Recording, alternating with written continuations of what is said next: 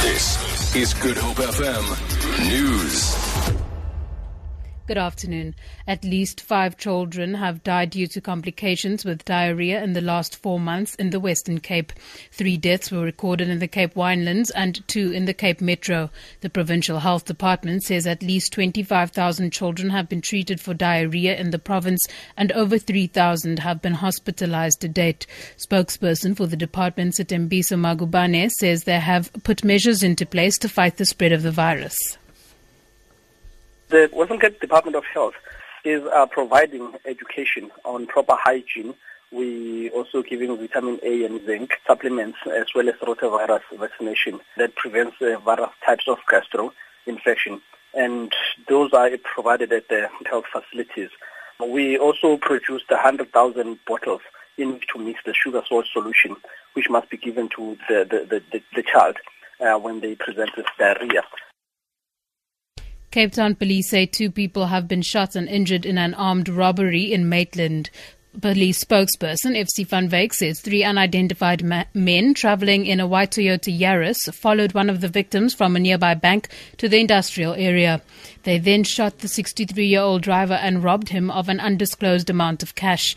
Van Wyk says while fleeing the scene, the suspects also shot and injured a 60-year-old security guard. Both victims were treated on the scene and taken to a nearby hospital for further medical treatment. Police are investigating cases of armed robbery and attempted murder. No arrests have been made yet. The alleged serial murderer and rapist Andries Machae admitted to the investigating officer Wynand van den Berg that he had killed about 20 people and wrote down the names of places where he had murdered 14 of them. However, only 5 bodies were recovered. Van den Berg told the High Court in Pretoria that Machae wrote with pencil the number of people he killed in brackets next to the places on a piece of paper while he was in custody. According to Van den Berg, Machae told him that he wanted to admit all the bad things he had done in the past. Leila Magnus reports. Dressed in a navy dress shirt and khaki pants, the slender man stared at Van den Berg as he testified. Van den Berg told the court Machae told him he found out in 2010 that his wife was a prostitute and started killing then. He wrote on his list that he killed his friend in Onderstepoort in Pretoria North. He, however, pleaded not guilty to murdering a friend of his, Sam Mafuleka, by burning down his shack. The 5 murders on the charge sheet happened between January 2012 and December 2013. And finally, Western Cape Economic Opportunities Minister Alan Winde says the Cape Town Cycle Tour injects more than 400 million rand into the local economy.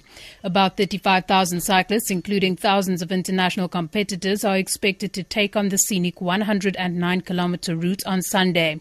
It's billed as the largest timed cycle race in the world.